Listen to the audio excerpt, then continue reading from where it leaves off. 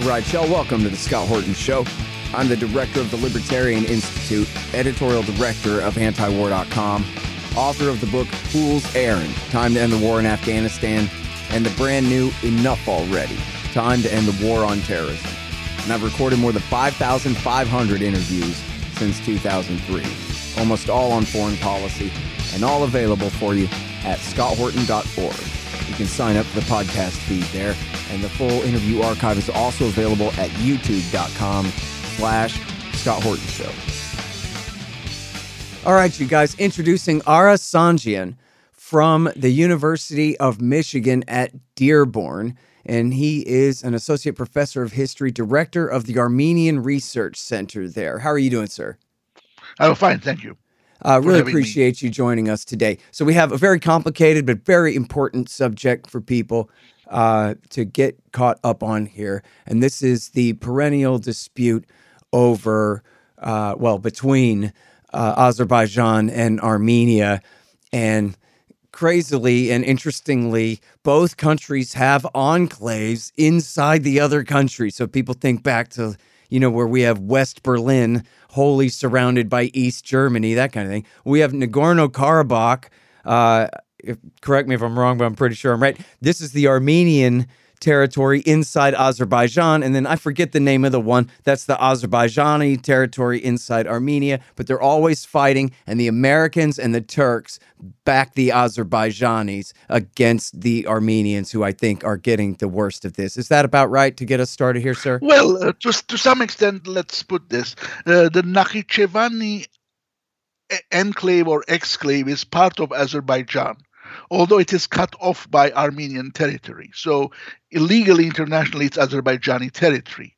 Armenians in Nagorno-Karabakh used to enjoy autonomy under the Soviet system within Soviet Azerbaijan. They were unhappy with their limited rights. In 1988, during the Gorbachev era, when there were promises of reforms, they asked to be transferred to become part of Armenia, and that was the beginning of the escalation of the conflict, which has been going on since then. And so technically the international community recognizes Nagorno-Karabakh as part of Azerbaijan, and since 1991, Azerbaijan does not recognize the autonomous nature of Nagorno-Karabakh. It abolished it unilaterally as the war was going on. Mm-hmm. And so that is the legal situation. So still Armenians in Nagorno-Karabakh think that they have no future if they continue to be living under Azerbaijan. And at the moment, they are shielded from the Azerbaijanis by a small contingent of Russian peacekeepers, which have been there since the year 2000. To say that America is actually supporting Azerbaijan in this particular issue, I will not go that far, although America supports Azerbaijan vis-a-vis Iran, which is, of course, the southern neighbor of both Azerbaijan and Armenia. Mm-hmm. Well, and is it fair to say, though, that Azerbaijan has had a government very friendly to the United States ever since the coup of 1993, uninterrupted all along, though, right? I'm not sure, but Azerbaijan, of course, is country of great interest to Western oil companies, because it is a good producer of oil, and now recently of gas as well, because its oil reserves are diminishing. And of course, those companies play a very important role in creating a favorable image for Azerbaijan outside Azerbaijan, although Azerbaijan at the same time is one of the most vicious family dictatorships that we have in the world. The ruling family has been in power ever since the Soviet days, since 1969, when the father of the current president became the first secretary of the Communist Party in Azerbaijan. And of course, at the moment, president's wife is the vice president of the country. Yeah, it sounds about right. It's funny the way the global democratic revolution only picks countries where the government is not loyal to the United States, but a place like Azerbaijan gets skipped right over for that.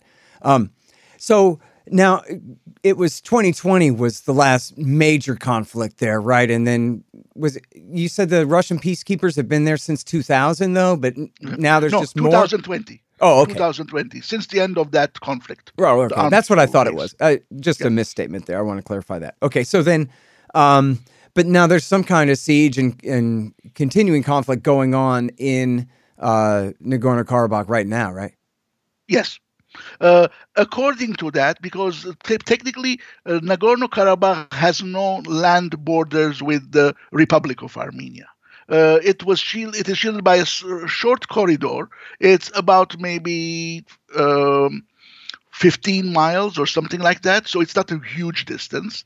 And so there's a road which connects it to Armenia. And ever since 1991, for all intents and purposes, economically, Nagorno-Karabakh has been part of Armenia. I'm not saying legally, but economically.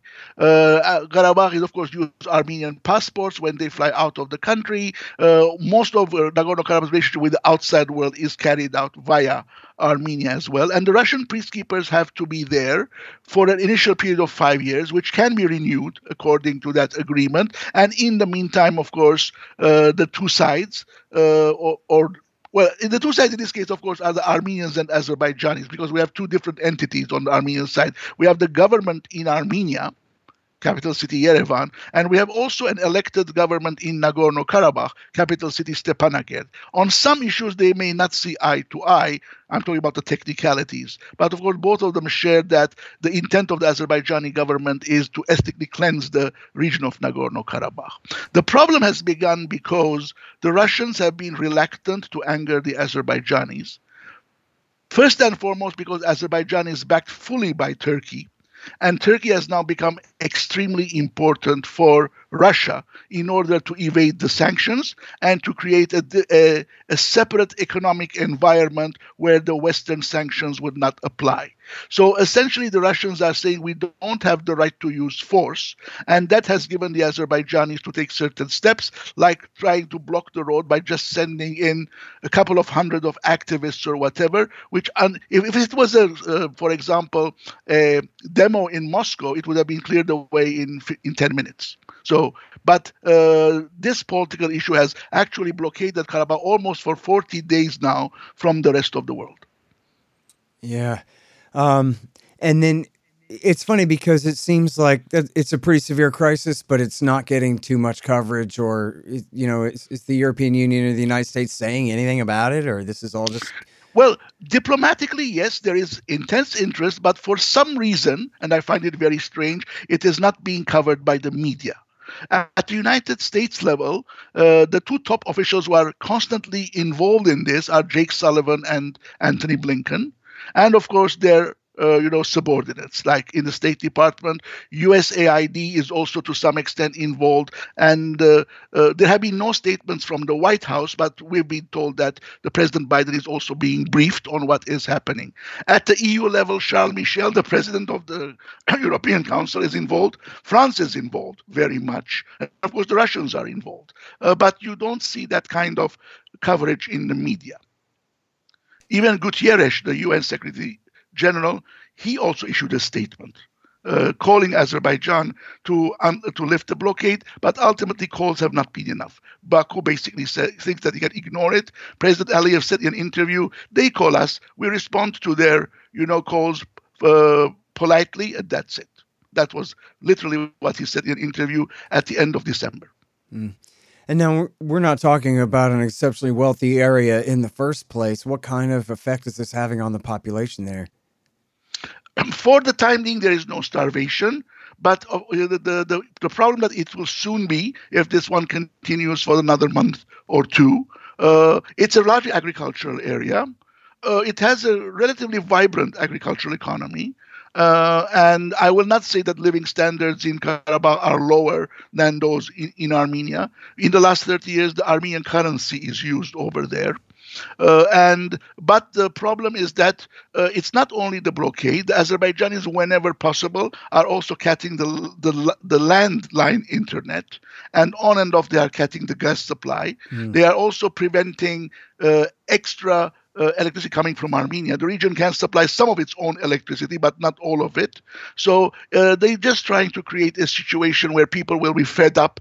And whenever they're fed up, they'll probably open the door and say, you can leave if you want to. I think that's the intention. They want to ethnically cleanse the area and to show to the Armenians how vulnerable they are. The world doesn't care about you. We can do whatever we like with you. I think that's the intention. and they are benefiting from Russia's involvement in the war in Ukraine. In what way? In the sense that the Russian prestige is now low. Russia cannot actually play a strong hand here because ultimately Russia has become too much dependent on Turkey. I see. Would they become dependent on Turkey? I mean, they have become dependent on Turkey as a way of, communication and also trade and also some banking, etc. And it's very, very important for the Russians. I see. Even though the Turks are helping arm the Ukrainian side in the war. Yes, that's a very kind of a strange balancing game that the two sides are. People are calling the relationship between Erdogan's Turkey and Putin's Russia, and here the personalities are very, very important in this case, as co-opetition, between cooperation and competition. Yeah, it's certainly a complicated relationship.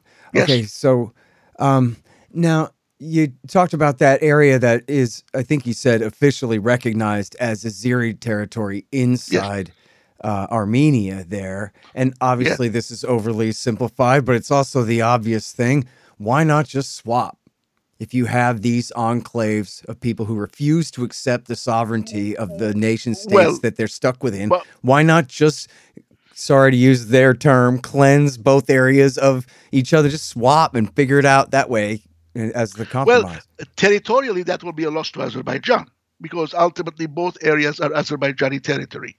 And of course, for Turkey, the existence of that... Except that, in a way, Nagorno-Karabakh is not their territory. Like, officially it is, but they're also this autonomous zone this whole time and everything. So it's kind of, first and foremost, I think it will be much better to come to an understanding that both minorities, in this case, can live peacefully. But also, secondly, the second issue is very important. Nakhichevan has a 12-kilometer, so we're talking about 7 or 8 miles, of a border with Turkey. That's the only border Turkey and Azerbaijan have. And it was there since 2021, arranged between Kemal Atatürk and, of course, Lenin, when they were still in power, when they're still considered to be rogue entities, not internationally recognized. And so that's very, very, very, very important. Otherwise, had not that small borderline, as I said, 12 kilometers, been in existence, Nakhichevan would have been sandwiched between Armenia and Iran. Mm-hmm. So that will be now what Azerbaijan wants is Armenia to actually concede rights of total free passage via southern Armenia between Nakhichevan and the rest of Azerbaijan, what we call the eastern part of Azerbaijan.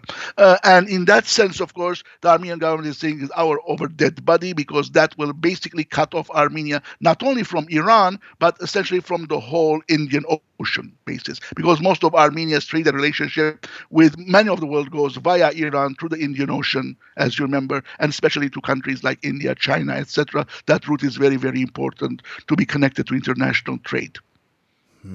Now, I am a master diplomat, but I don't have an easy solution here. Yes. Maybe the one-state solution. We'll have Armenia and Azerbaijan join back together again, and then they'll have an extremely limited government whose only mandate is to protect everybody's rights and nothing else, and it doesn't even know anybody's ethnicity. Well, one person who would like the old Soviet Union to come back, his name is Vladimir Putin.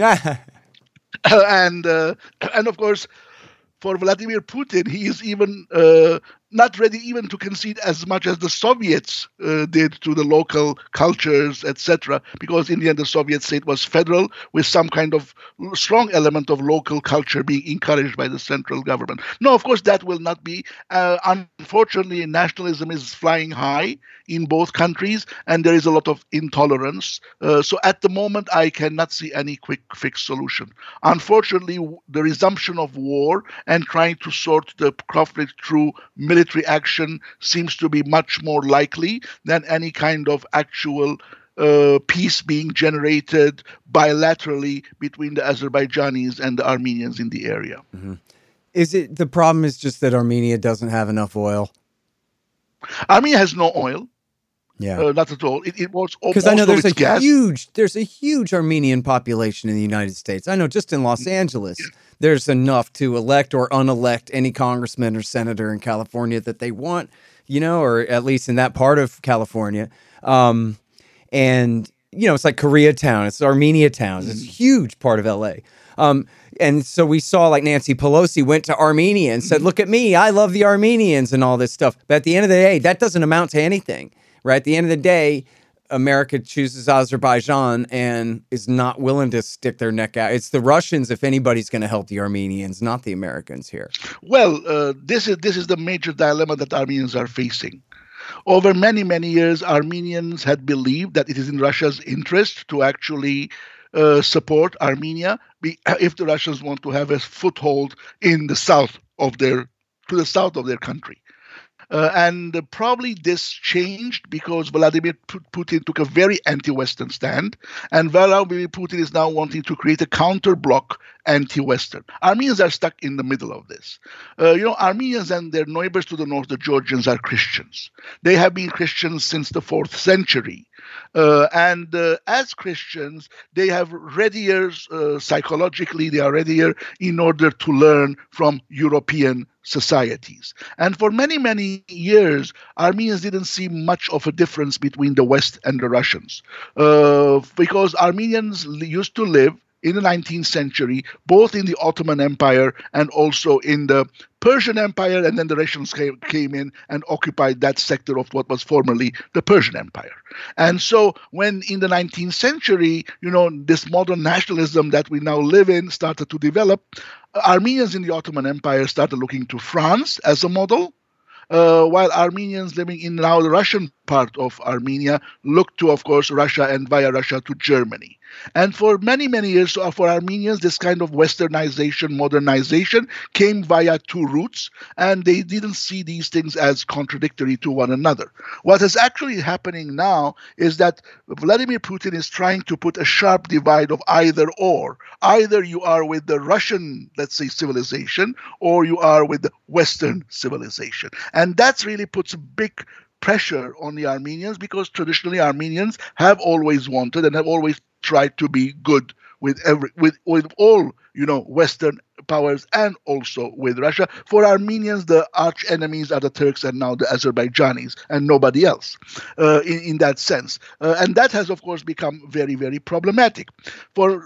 Up until the 2020 war, Armenians made a lot of concessions, even economically, to Russians, hoping that by they being part of the Russian version of NATO, what is called the CSTO, will protect them. Now they have come to realize that the Russians are not ready to shoot a single bullet for that.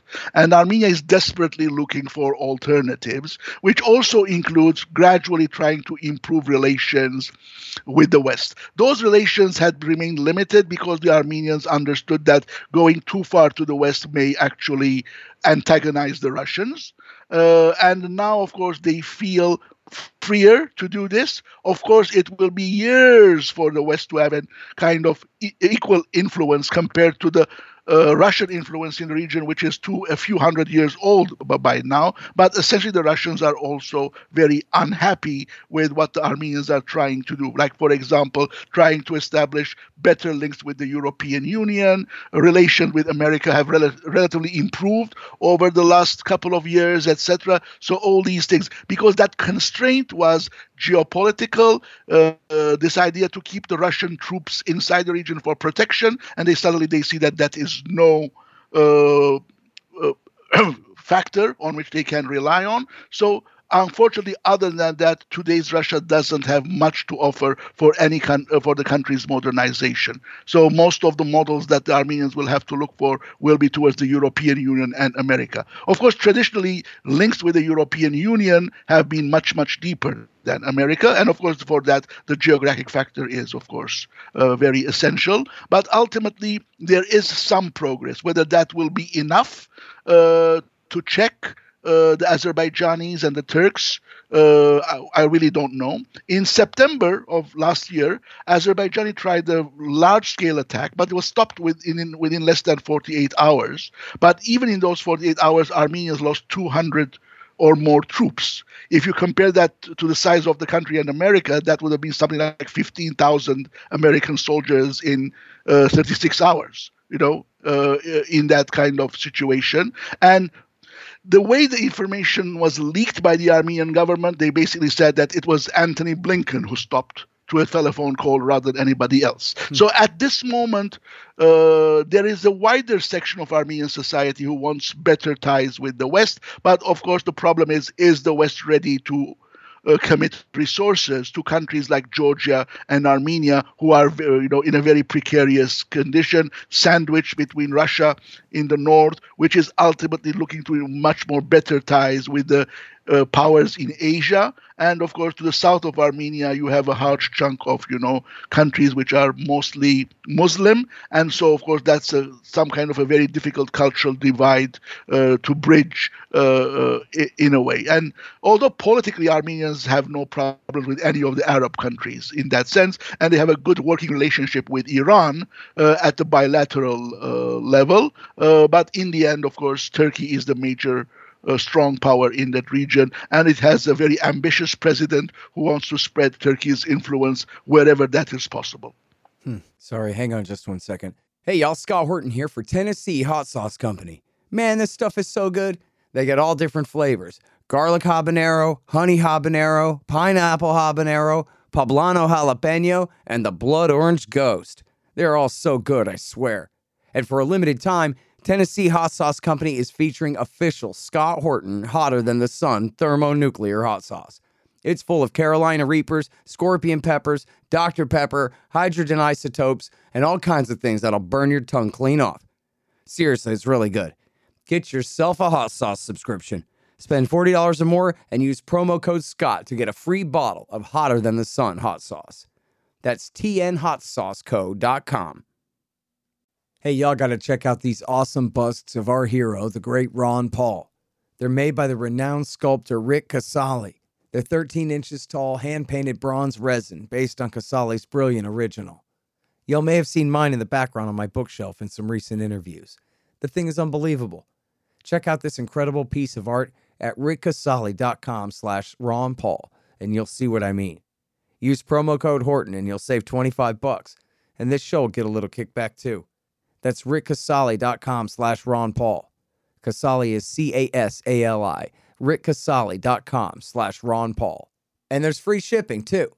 I was reading this thing about Erdogan and his, heightened rhetoric lately, talking about referring to Armenians as the leftovers of the sword. Is that right? And what does that mean? I'm not sure about that particular passage. I don't want to quote on that because I don't really know the exact context of what it was said. But ultimately, Erdogan has been in power for some now 20 plus years now, yeah. And if we look at his record, for the first 10 years, he was relatively quite liberal, and to some extent, Armenians benefited from that liberalism. It became possible, at least for a minority in Turkey, to talk about what happened in 1915. Nowadays, it is possible to publish books in Turkish with the word genocide being used in it. They are not being banned, although the number of the literature which supports the other state preferred option, of course, are there. And to some extent, the small Armenian community which still lives in Turkey feels itself slightly freer under Erdogan. But all this has changed in the opposite direction since 2015. That year, Erdogan came very close to losing power. His party did not win a majority in the parliament, so it basically heightened the internal political tension, created a new front against the local Kurds, rushed into another election so that with the nationalistic hype, he of course got the majority back, and his party is now basically ruling, allied to a small but very extremist, expansionist, what we call pan-Turkish party. And their votes are very, very important for Erdogan to survive. And he has elections, of course, next year, which are very, very, very crucial in Turkey. And so since 2015, Erdogan thinks that nationalist rhetoric helps him maintain influence inside Turkey. And of course, he wants to project the image of a powerful Turkey, which is a regional player. It is interfering in many countries neighboring Turkey, from Libya to Nagorno-Karabakh, etc. But this has been at the cost of a very difficult economic situation. The price of the Turkish pound has plummeted. The country, there is a very high inflation rate, and most of the people are feeling the pressures of that economic decline. So next year's elections will be very, very crucial. I have some friends in Turkey who even think that Erdogan may not even hold elections by trying to engineer a crisis so that under that pretext you could say that the time is not right to have now elections, because it's a 50-50 situation. He may actually lose power. There is a coalition which is being formed against him, because in the end, when you're in power for 20, 22 years, you create a lot of rivals. And of course, it's time for those rivals to come up together. If they bring down Erdogan in the elections, how much Turkey's foreign policy will change, that's anybody's guess at the moment. Yeah, I guess. But it also seems that Putin will be interested to have Erdogan back in power, because he cannot be sure that the next government will continue to oppose the Western approach to Russia after the Ukraine war. Well, it used to just be that the Americans really owned the Turkish military, and they're the ones who really coined that phrase, the deep state in Turkey, and they would just overthrow and do a coup against any president who got out of line. But that hasn't really worked with Erdogan. I think they tried to overthrow him a couple times. But well, there was a coup in 2010 and 2016. We don't know exactly what it was. He used the coup in order to silence his internal critics, both within his Islamist movement and also the more liberal wing in the country together. I think 22 years is a long period of time, and he has managed to change quite a lot in the army's top brass. And so now many of the people in commanding positions in the army's hierarchy probably share his own visions, rather than those secular Turkish nationalism that was there starting from the time of Kemal Atatürk up until the time when Erdogan got to power some 20 years ago. Yeah. So, yeah, those days are over, is where I was going with that. Yeah. For example, let me just say, because I did my PhD on Turkey, and that was now 30 years ago. And at that time, one of the most quoted phrases by Turks was a statement by Kemal Atatürk. He said, "Peace at home and peace abroad." And that was being interpreted as Turkey being a status quo power, which doesn't want change in any borders. Now, Turkish troops are, to some extent, direct or indirectly, in Libya, in Syria, in Iraq, in Nagorno-Karabakh, etc. The Turks have created some kind of a mercenary army among the rebels in northern Syria. They're shifting them from one place to another to become cannon fodder. Some 500 Syrians were killed in the Karabakh War in 2020. Because the Azerbaijanis used to send them as the first frontline troops, thus reducing the Azerbaijani casualties. So in that sense, of course, it's a much more adventurous policy that Erdogan is following, which is very, very different from the policies of successive Turkish governments from 1923 to the year 2000. Speaking of which, and just shooting in the dark here, any chance you know about a Turkish role in the attempted coup in Kazakhstan a year ago? No, I don't want to comment on this, because my knowledge of what is happening in Kazakhstan is extremely limited. Oh, okay. Because one thing that was obvious at the time was you had some real protests that had been sparked by a cut in the fuel subsidies, and then all of a sudden you had these apparently highly trained teams of armed men taking out banks and airports and police stations, and it looked like somebody had sent them. I don't think we ever got to the bottom of who they were. One thing that I can assure you is that Turkey is trying to use the economic growth that it enjoyed up until very recently to use the same soft power tactics in different parts of the world. And of course, Central Asia is very important, because most Turks know that some of their ancestors came from Central Asia. That was over 1,000 years ago, of course.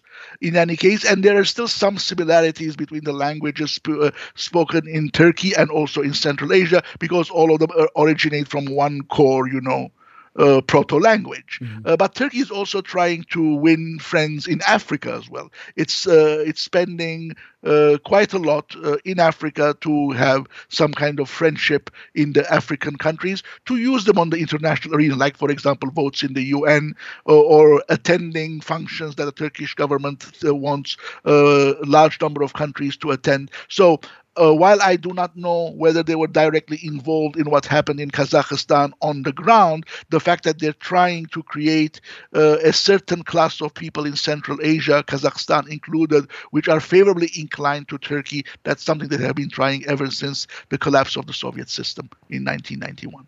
Yeah. There was a time when the Islamic State was doing so well with their help. I expected, more than half expected, that the Turks themselves were going to roll right into Mosul and say, thanks for taking Mosul for us, and go ahead and expand the old Ottoman Empire into northern Iraq at that point. It seemed clear that that was the plan for a minute. Maybe the Americans talked them out of it or something. I don't know about that, but certainly, of course, the Kurds in northern Iraq do have a lot of American support. They enjoy quite wide-ranging de facto autonomy, because now you have a very weak government in Baghdad compared to the days of Saddam Hussein. Turkey has been much more involved in northern Syria. In some areas of northern Syria, basically, it has practically become Turkey with the Turkish currency being used, etc. We know that a lot of industrial infrastructure was looted in those areas that fell out of the control of Damascus government and was taken to Turkey from northern Syria. In that sense, I don't think that Turkey's position is actually to annex these countries, but essentially to become a very important player. And ultimately, two other regional countries, despite their rivalries with Turkey, I'm talking about Russia and Iran, want to have this kind of a platform when they three together decide what's going on in the region, and by trying to keep all the Westerners, the Europeans, and the Americans out of it.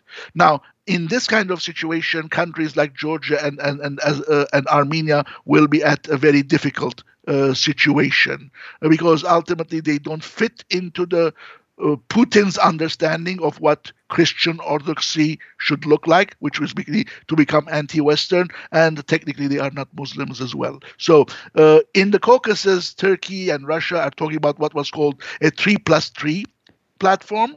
The big three will be, of course, Russia, Turkey, Iran. The three minors will be Georgia, Armenia, and Azerbaijan.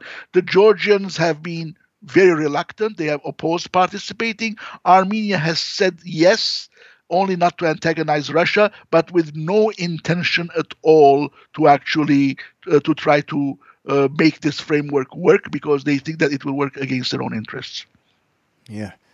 Well, in the sense of just angering the Americans? No, I think for Russia and Iran, it's very, very important to diminish America's role on the globe. And for Erdogan, I think it's more opportunistic, try to make the best out of... I meant for Armenia, why they'd be worried to do it, to go along with them. Because they will think that, the Russians will try to compensate Azerbaijan and Turkey at the expense of Armenian interests to keep them happy. Yeah. All right. Well, listen. This word that we don't want to be used as small change is often used by Armenian pundits when they talk about analyze. Of course, diplomats don't use that kind of word, but TV personalities, TV anchors, experts interviewed use that. Right. It's tough because it just sounds like Armenia doesn't really have any cards to play here. They're just stuck between all these powers, right? Not much. The major thing is that Armenia can become a very important north-south highway. And that's why they are very much afraid that the Azerbaijanis will try to cut that. They feel that the Russians also want to come as intermediaries and act as the arbiters and actually take the control of that highway, which will cut across Armenia. But that will bring down a lot of plans, especially plans which India is pursuing. And Armenians are seeing a lot of potential in that, so that there will be some kind of a very important trade route, which starts from India via the Indian Ocean, crosses Iran, then enters Armenia, Georgia, and then of course it divides into two lines, one going north to Moscow, the other one going, of course, to Europe, the Balkans and the rest of Europe. In Armenia, there's a plan which was called the North-South Road, It has been going on for years. It hasn't been gone much forward. The Russians have been reluctant to endorse it. But now that southern sector is, they're trying to build it as quickly as possible. The tenders have been announced, and so probably they're receiving bids. I don't know when they will actually give it to which countries. And the ministry which is in charge of that is telling that they have bids from various countries, from Western Europe, from Iran, and other local smaller contractors, etc. I think that is what they hope, that will keep the country as a stable country, as an important trade route, and that may keep the Azerbaijanis and the Turks out of it. That's probably what they're trying to do. And the last 2 years have seen very intense deepening of relations between Armenia and India. Mm-hmm. And now, so back to where we started here, just to wrap up, the people of Nagorno-Karabakh, if, the Azerbaijani plan is to just make them at least so hungry, if not starving, and so miserable that they are then allowed, quote unquote, forced out, cleansed out of there. Is there any other really, countervailing force against that policy right now that can prevent that from happening? I mean, the Russian peacekeepers are there, but I guess they're just standing there. They don't have the mandate to break that corridor open or to trade or anything like that, right? Well, about the mandate, someone said, did they have the mandate to shoot in Ukraine? So it's not an issue of not having a mandate or not having a mandate. Well, that's a good ultimately, point. Although, I mean, if they're pretending to go along with deals that they made, in some cases, not everything is war. But I understand what you're saying. But ultimately, the pressure should be international. And there are a couple of things, of course, which has to be taken into consideration. One is a very important principle of international relations since the Atlantic Charter, that, you cannot actually change borders. But does that give the right to any government to ethnically cleanse part of its population of a certain undesirable group? And this will be an issue. So there should be some kind of an international involvement to try to find a solution. At the moment, there were, at least a few weeks ago, two possible solutions. And Armenia is ready to go with either of them if they work. Although, of course, they have different agendas. Russia is saying, let's postpone the issue and let's make things cool down, and then we can have a more cool-headed decision. And the Armenian government said, okay, if you want to stay, let's not do it for 5 years, let's do it for 20 years, so that people will go on with their own lives and not be fearing about what will happen within 2 or 3 years' time. And then we can sit down, just go and try to convince the Azerbaijanis. And of course, Azerbaijanis said no, they don't want the Russian troops in and they want them to go out. And in the year 2025, they will have the right to actually ask them to leave. The American position seems to be that let's find a solution so that Armenians in Nagorno-Karabakh and the government in Baku should sit face to face with international participation to sort out some kind of a deal. And of course, Azerbaijan says, no, they are my own citizens. I'm not ready to discuss any specific deals for them. They can enjoy the rights that every other citizen in Azerbaijan does. But here, of course, come two problems. People in Azerbaijan do not enjoy much rights, and international organizations which monitor Azerbaijan give them a very bad record. Even when Armenia was in bad times, its record was much higher. And actually, since a number of years, Freedom House also monitors Nagorno-Karabakh's human rights situation inside, and it is somewhere in between Armenia and Azerbaijan. So people at the moment in Nagorno-Karabakh have much more civil political rights, actually, than do people living in Baku. Secondly, there is intense anti-Armenian propaganda in Azerbaijan, wiping out of old Armenian monuments, even actually having things in the textbooks which are very clearly anti-Armenian. How would you expect a population to be citizens and read textbooks when they are identified as the enemy? How quickly will Azerbaijan change that attitude? Will it be easy to change the attitude that you have fostered for something like 20 years? So these are very, very difficult questions if there will be to be a negotiated solution acceptable to everybody. All right, you guys, that is Ara Sanjian. He is an associate professor of history at the University of Michigan at Dearborn. Thank you, sir. Appreciate your time. Thanks for this invitation to talk to your program. The Scott Horton Show, Anti-War Radio, can be heard on KPFK 90.7 FM in LA, APSradio.com, antiwar.com, scotthorton.org, and libertarianinstitute.org.